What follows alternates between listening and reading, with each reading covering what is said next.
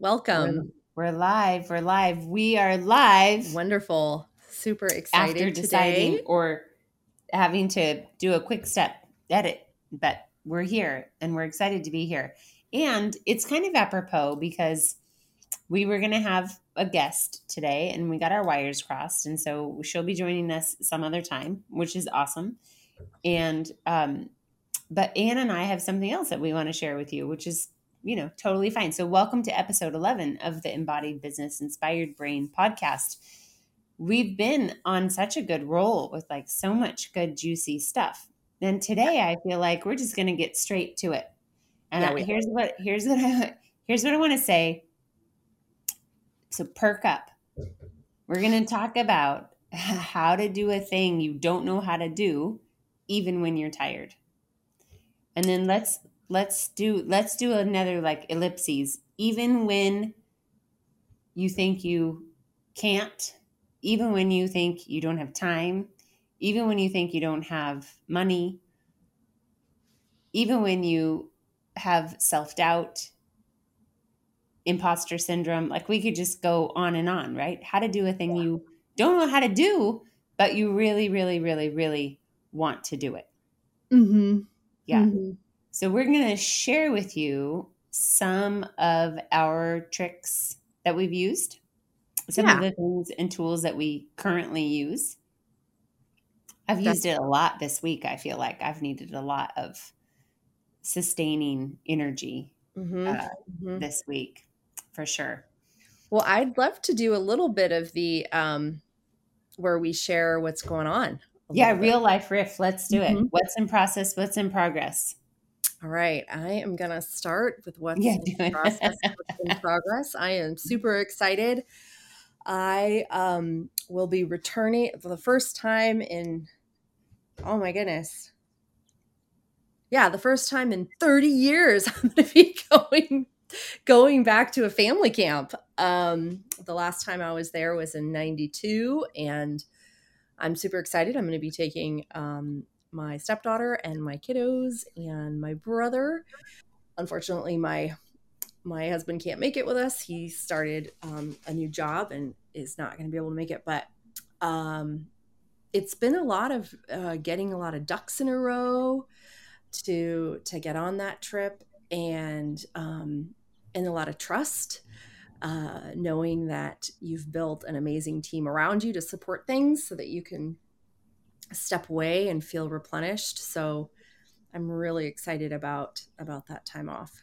Yeah. So cool. Have you ever watched The Marvelous Mrs. Maisel? I have. I've watched a few of like a couple of seasons, but I haven't watched like all of it. Yeah. Have you watched I don't know if it happens in the first season or the second one, where they go away for summer camp? It's up in the Catskills. I don't think I saw. Oh my gosh, it's a riot. But every time you say you're going to family camp, that's what I think about. And I hope for your sake is half as fun and fabulous and wacky I think it will be. Summer camp in the Catskills.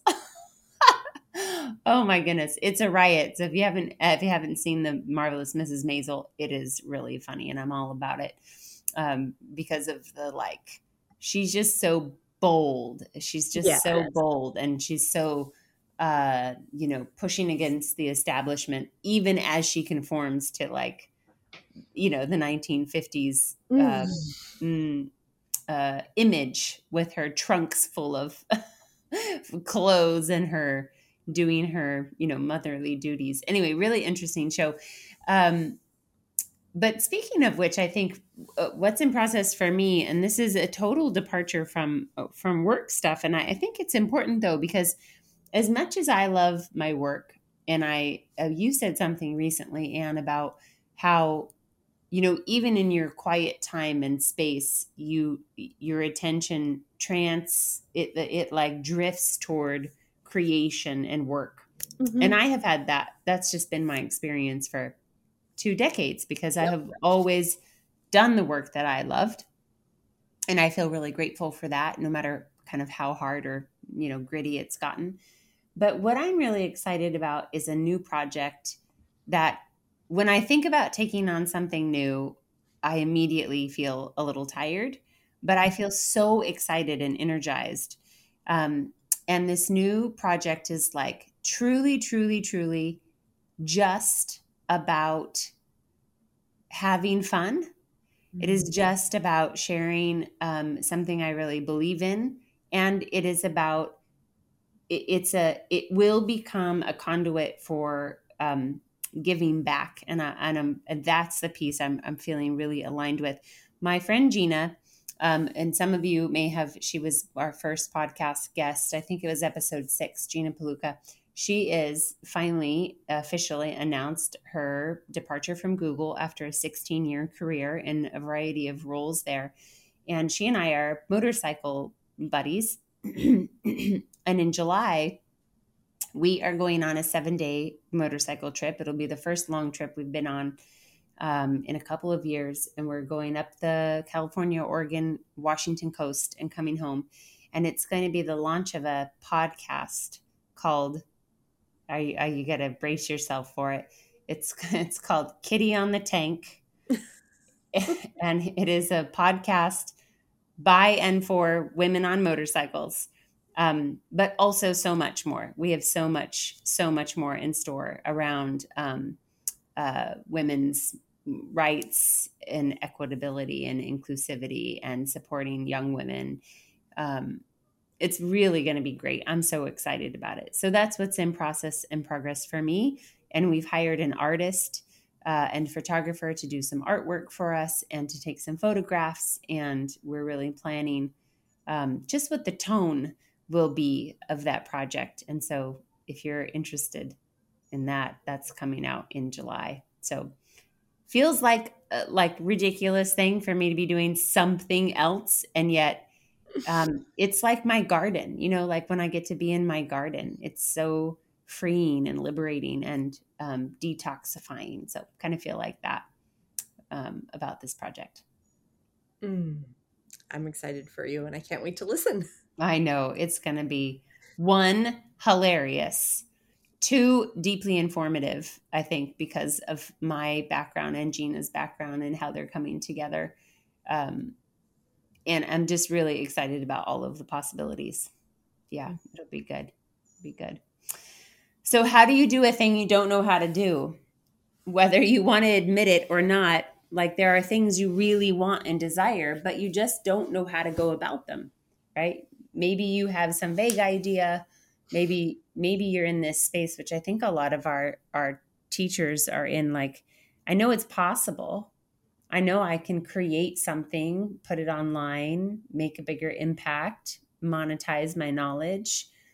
And you might even feel like you have some of the tools or the steps, but you've never done it, or you've never done it successfully. And so there is this pretty strong voice, I think, within most of us that's like, I don't even know if I can do that because I've never experienced the doing of it. Right. And that can be in motivation science. And we've been talking about this a lot in our Embodied Course Creators program and in our long-term mentoring program is, oh shoot, I just lost my train of thought. Hold on. Oh, motivation, like discrepancy, right? Like point A to point B, here is where I am in point A. It's where I'm at right now. And then we have a point B, but our motivation is driven by the clarity of point B and also our belief in our ability to attain point B, like get there. So the level of, or the power in the discrepancy depends not only on like our clarity, but like the weight of the thing, like how badly do we want it? And then how much do we believe we can get there, right? So, and a variety of other things. So what Ann and I really want to share with you right now is how do you position yourself consistently, like on a daily basis, sometimes moment to moment, right? Sometimes it takes like a hell of a lot of internal cheerleading. Yeah. To work toward a thing that you've never done before. No matter how much clarity you have, it takes a tremendous amount of effort and energy. Absolutely. And I think for different people, it works differently. Yeah. But for me, I know in my life, like, I am pretty deeply impacted by my environment. And I know other people are, but I think some people are probably more sensitive to their environment and how it affects their behaviors than others. But for me, when I have put myself into environments with others who are doing what it is I want to do, that's when I get the most impactful um, results for myself, because I'm like, I can do this and I can do that. And like, I remember, I had never gone to I'd always gone to public schools all the way through university. And then when I went to graduate school, I was going to a private school. And in the past, I had applied to some private schools, but I'd been denied by the private schools. So I was like, I don't know if they're, can I be here? Am I someone who can go to Harvard? Like, is that me as a graduate in graduate school? Is that, but then as soon as I set foot on campus, I was just like, and I went and I spoke to the people at the university. I was like, absolutely, I can do this. And I feel like, and I had a lot of self-doubt and I had a lot of imposter syndrome. And talk about people having imposter syndrome. Many, many, many people have imposter syndrome at, as you go up to I guess, fancier places. Sometimes, a lot of people are questioning and doubting whether they should be someplace or not. Yeah, the higher you go, right? The more I feel. Yeah, I mean, it's not like, of course, there's always the opposite end of the spectrum of, big egos as well. But you're going to get that anywhere. But it was really, I just feel like for me, when I have wanted a thing, and looking back, it's always been I've put myself in a place where others are doing it, and that's where I've gotten the best results. Yeah. And that's the thing that we've been talking about a lot, which is it's kind of along the lines of what we've kind of chatted about before, and maybe not publicly on the podcast, but we've talked about social scientist Amy Cuddy and her work around faking it till you make it. And power posing, which are tools and skills and ideas that we have definitely used and benefited from. It's a little bit like that, right? It's like if you have not had the embodied experience of doing a thing or achieving a thing, you need some major effing convincing.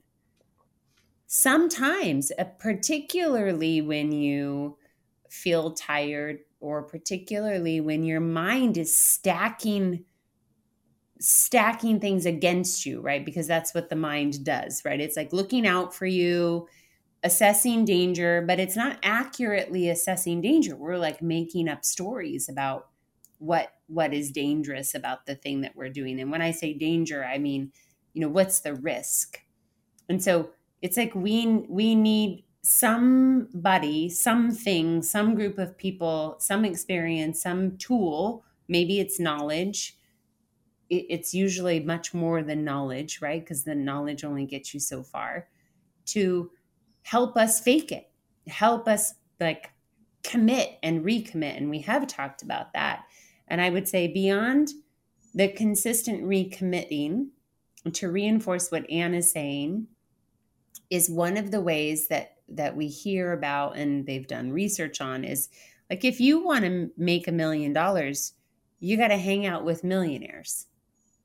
Like, you've got to put yourself in a situation where you're being influenced and impacted, and you can see what it's like, because otherwise your mind will just create roadblocks. It will create mythology, right? That tells you that you can't. So what I've been saying lately to our teachers, because we're in this deep 12-week program right now, and we're getting ready to transition many of them into our long program. And we're also promoting our retreat that's coming up, and our what I love Anne has been calling summer school, which is these 3 or 4 private mentoring spots that we have open. It's like, if you want to run a 3-minute mile, You have got to stop hanging out with the 10-minute milers.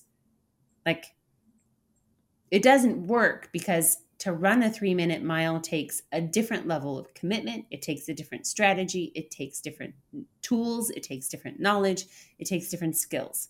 And if you are not putting yourself in a community where people are like after the 3-minute mile and have done the 3-minute mile, then the amount of energy and emotional space, physical space, mental space that it takes to get that 3-minute mile without being around 3-minute milers is, for most people, impossible to overcome. Yeah. And I feel like a lot of resistance comes up around that, because they're like, well, if I go hang out with a 3-minute miler, or if I go hang out with millionaires, or if I go to some fancy school, then all of a sudden I'm saying goodbye to others. And it's that sense of I'm elevating myself above other people. Well, yeah. And then it's really that sense of abandonment, right? If you kind of go back to that feeling, I'm thinking of the work of Gay Hendricks, and like, why do we sometimes choose to not up level? It's upper limit problems, man. So it's this concept that when we desire something, that we're afraid that if we get what we desire, or if we put ourselves in situations where we can get what we long for, we'll lose the other connections that we have. Will be abandoned by. Mm-hmm. Yeah, maybe there are people you love who are 10-minute milers. Right? Fine. Awesome. It's not a so let me say this. It's not a like an either or position. Mm-hmm. It's not a but position. It's an and position. It's, I love 10-minute milers. Maybe they're your partner. Maybe they're your best friend. You can love them and hang out with them. But if you want to run a 3-minute mile, you have got to surround yourself also and with 3-minute milers. It's not a dualistic yes or no, right or wrong, them or, us or them kind of situation. So if we stand back, take those 3 deep breaths, and we just start to create a little space, consider for yourself how you may be holding your choices dualistically, right? An either or, because in my experience, life does not work that way. When we view life as an either or choice, we're limiting our potential. We're also limiting the people that we're in relationship, their potential. And I have definitely had that experience both in business and in my personal relationships. So maybe that's an interesting piece to consider, right? You don't have to abandon or put yourself at risk of abandonment if life is not an either or situation, but it's an and situation. Like, how much sweeter is that if you think about that from the embodied perspective? Notice, and this is a little bit of a sidetrack, but I think it's a profound tool, which is notice how often you say but. Mm-hmm. I love you, but I have some real choice words for that. There's no I love you, but there's I love you and I'm going to make this choice because this is me saying yes to me, as an example. A fairly vague example. So I think that the number one thing Ann and I are promoting here is, if you want to do something you don't know how to do, you have got to surround yourself with people who are doing it. That's important. And let's make the distinction. People who are in process of doing it. Like taking action. Taking consistent, recommitted action. Mm-hmm. Struggling, failing, falling off course, getting back on course. Like, that is what it's about. It's not a linear, straight, unbroken path, right? It's all mashed up and messed up.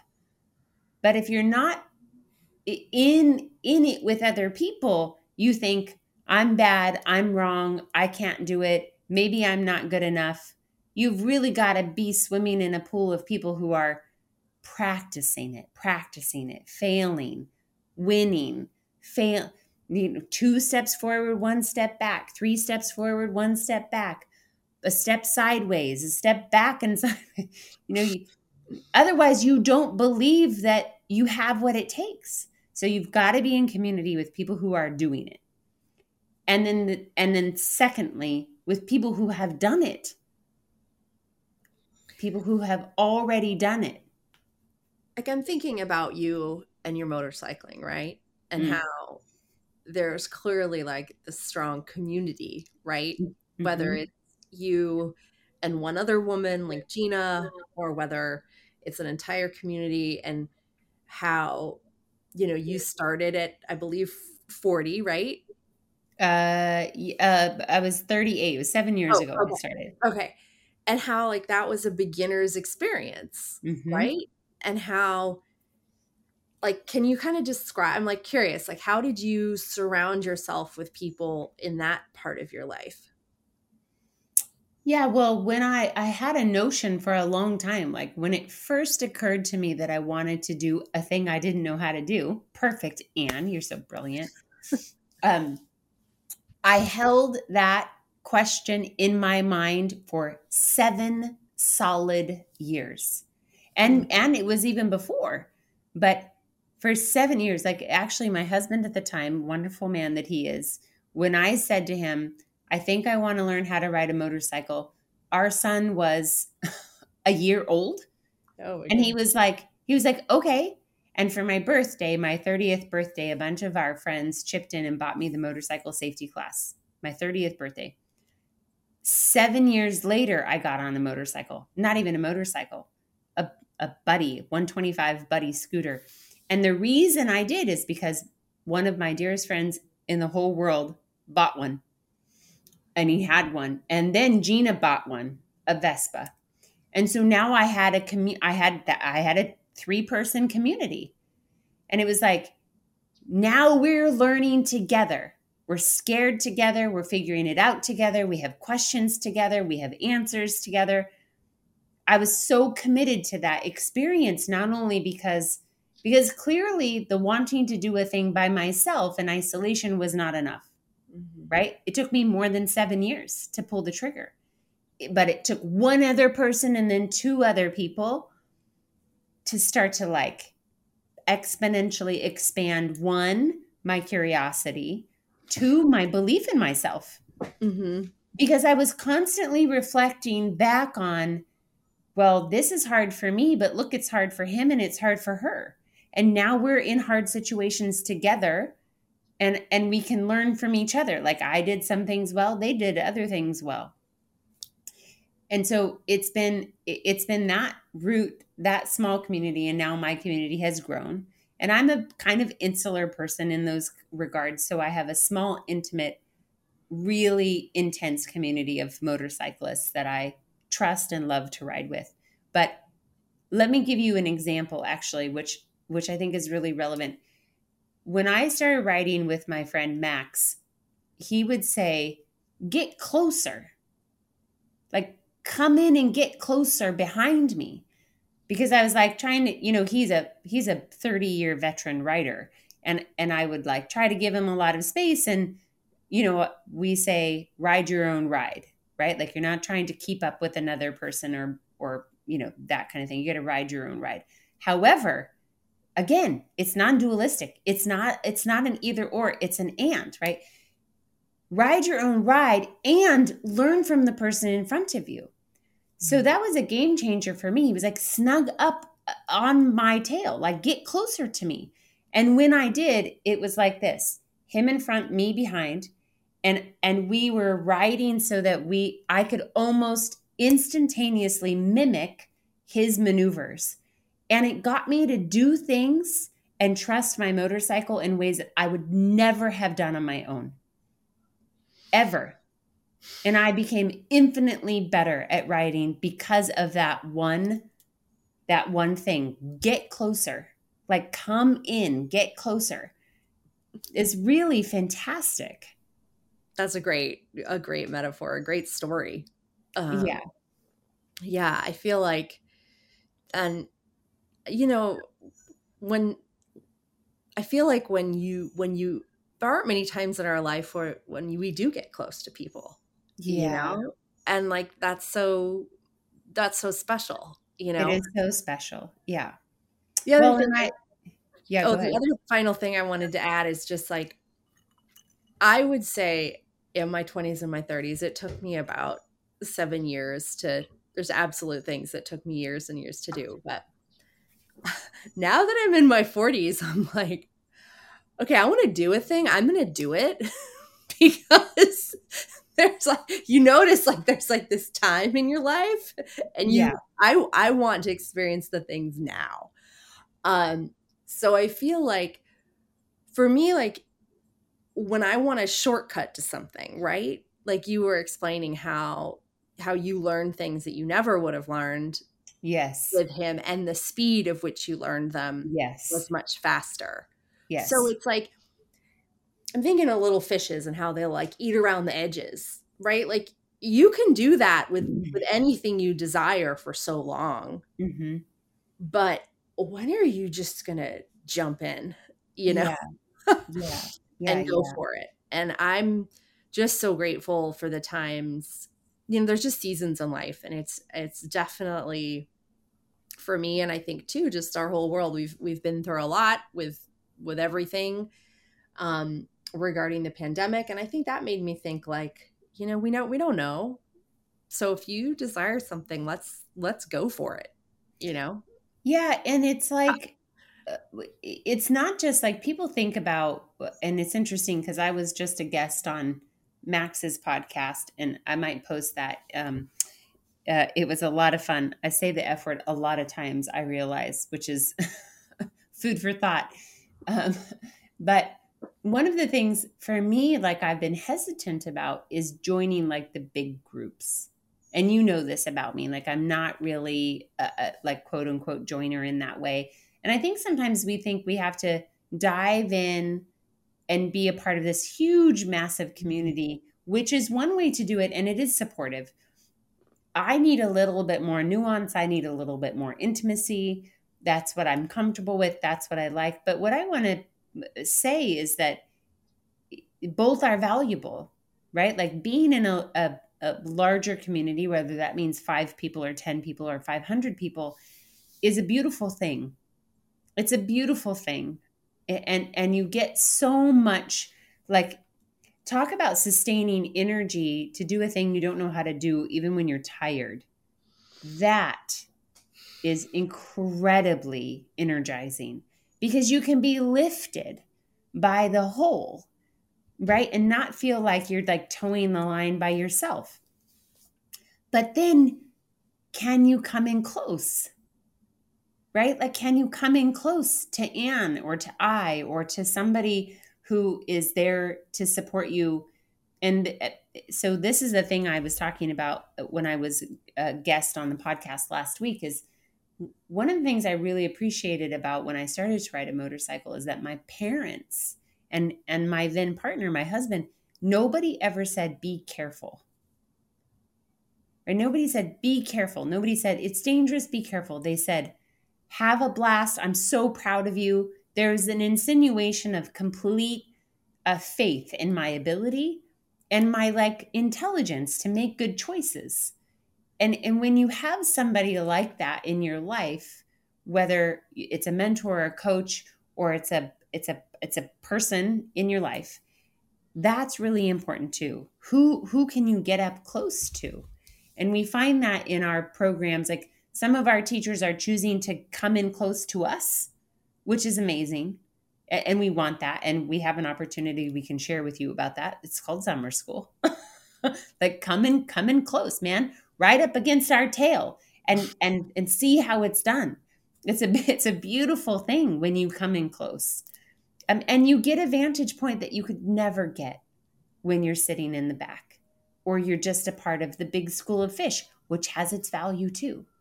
But our teachers, what we hear over and over again is I have a partner, I have a husband, I have a best friend, I have somebody who's like believes in me, right? We need that too.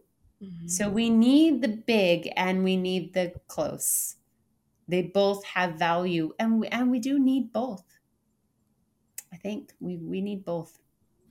Yeah.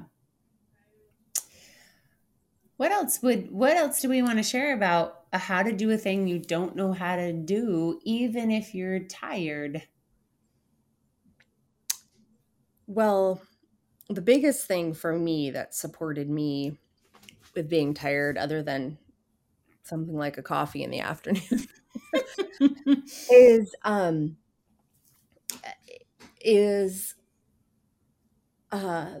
so I grew up with my mother really doing a lot of support for the home, and that was a privilege that I was able to have that. And whereas I'm a working mother, but I really enjoy my career. I've always done what I love, and continue to do so as I grow. But getting support with things that I'm not a big fan of, domestically for me, although I had to go through a lot of like, this feels too bougie. I should be doing X, Y, or Z, but I know other people, different people come into things differently. Like, to this day, my nearly 80-year-old parents, like no one cleans their house except them. But I have someone who cleans my home, and someone who, I do my laundry every week. I have my laundry done, and it's not even that I don't like to. I mean, folding laundry, yeah, it's pretty relaxing. It's meditative. Like I get it, but like I also have small children and like many tiny little pants and undies and whatever, and so it's just like the fact that they can come to me pre-folded and I slide them into a drawer, and then I'm like, and now I'm going to take this bag and I'm going to like pull all the toys they don't need to play with anymore and donate them. Like, it just frees me for things that then I'm then able to focus more on my the career and the work that I love, and then have the time for my family, so I'm not too overcommitted. And so I find that, giving yourself permission, particularly if you are in the world of being a caretaker, really trying to get some support around that. Yeah. Just to free you up, because yeah, laundry, you can do it while you watch TV, but there were many times I would just watch Netflix and not even think of doing the laundry. Of course you could, but yeah, and it's not like I'm not someone who doesn't like movie, but because for some people that's really supportive, and I just want to give, if you're someone who's been thinking about that, because you can always quit. Yeah. Well, there's other things I'd like to offload too. Yeah, let's position that in a way that I think will be supportive of folks, which is, well, one, the thing I do is I order something called Hungryroot, which I don't love to cook. And what I hate most is planning to cook. And so what I do to support my own mental health and wellness and my ability to be present with my children is I do this food service. And so, and I can, whatever, total flexibility. Like, I haven't gotten it for 2 weeks because we were gone and my kids don't eat it very fast. But you order your food and it's just beautiful and organic and healthy. And then but you're ordering like recipes and they're super simple. So somebody delivers a box of amazing food on Monday, fresh food with recipes for me to follow. And then I just get to I just put the recipes on the refrigerator, and I don't have to think about grocery shopping, and I don't have to think about, because this question is I hate this question. It's like my top 5 I hate questions is, what's for dinner? And my father, my 75-year-old father, lives on our property.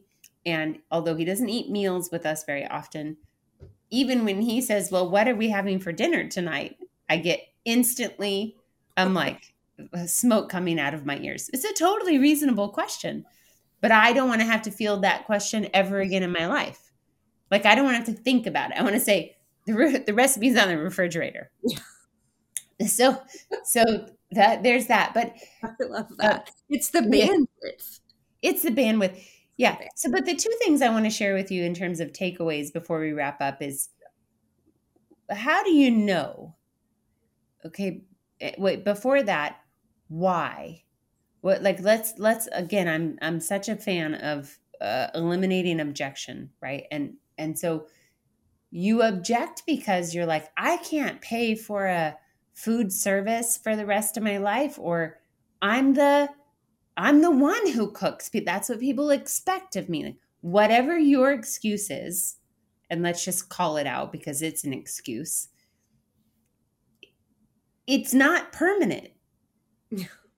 Like, the major fallacy that we have been hand delivered via the self-help economy is that balance is a thing that can be achieved as a static, finite, fixed forever moment in time where you've got everything figured out and nothing ever changes. And that's what balance means. Now I've got everything arranged and nothing can ever change, because if it changes, then I'm out of balance and everything is, messed up again. Balance means sometimes I need somebody to deliver my food to me for 3 months. Let's be real specific. 3 months, 4 months. Right now, Ann and I have 4 spots, maybe only 3 spots now, open in our summer school private mentoring. So you say yes to that because you want to come in close and you want to be in a community of people running the 3-minute mile. Let's just weave all of our analogies together. But you're like, but my job is I have kids and I have laundry and I have food and I have. So for 4 months, you're going to order Hungry Root and you're going to have your laundry done and you're going to delegate your oldest child to undoing the dishwasher and putting away laundry for 4 months. Nothing is permanent. Just choose it for a period of time to support you in doing the thing you don't know how to do, and you need more bandwidth. It does not have to be permanent. Balance is not about permanence. Balance is not about fixing a thing forever. It's about choosing a thing temporarily so you can do the work that needs to be done. And then when it's done or the work eases, you stop your food service and you go back to cooking for your family. It is no big deal. It's when we keep it going. Or you keep it going. It's the trouble is when we believe these choices mean something about our value or our character, they don't. They're wisdom choices. And I'll share with you something too, because in my neighborhood, the laundry van drives up, and the person comes and they get so. And I'm quite good friends with my neighbors. And so they've teased me about this laundry service. You get the laundry service. And there's a growth that happens in you, right? To roll with it, to laugh about it, and to be like, yeah, it does come. Yeah. Like, you have to, like, to me, it's like, there was a growth of like, okay, I'm actually going to do this thing. And then like the honeymoon, oh my gosh, it's getting delivered to me every week. And then like, oh, and now my neighbors are teasing me about it. But it's like, it's all good. Yeah. Well, that's how you know you've grown, is because it doesn't hold so much weight. You're like, there's plenty of space and I can joke about the laundryman. And yeah. So the final, it's so beautiful. And it's so exciting because I feel like we trap ourselves in our own minds, right? Like we were talking about before. And there's just no reason. There are realities, sure, we have to handle, but there's lots that we can choose and not choose temporarily. But here's what I really want to leave you all with is, like, if you're wondering what you could delegate or stop doing or whatever, Like, just take those 3 deep breaths and notice what it is. Like, one of the things that our mentor does with us, which I love, and it's kind of reminiscent of muscle testing, is like, in your mind, hold 2 things in your hands. Like, it's hold the thing you want to do, but you don't know how to do it in your hand, versus giving up cooking. And notice, like, what feels fuller? What feels fulfilling? And then for a while, you just put down cooking, or you put down doing the laundry, and you come in close and you figure out how to make the turns. You figure out how your bike moves. You begin to trust yourself, because there are just some things you can't do alone.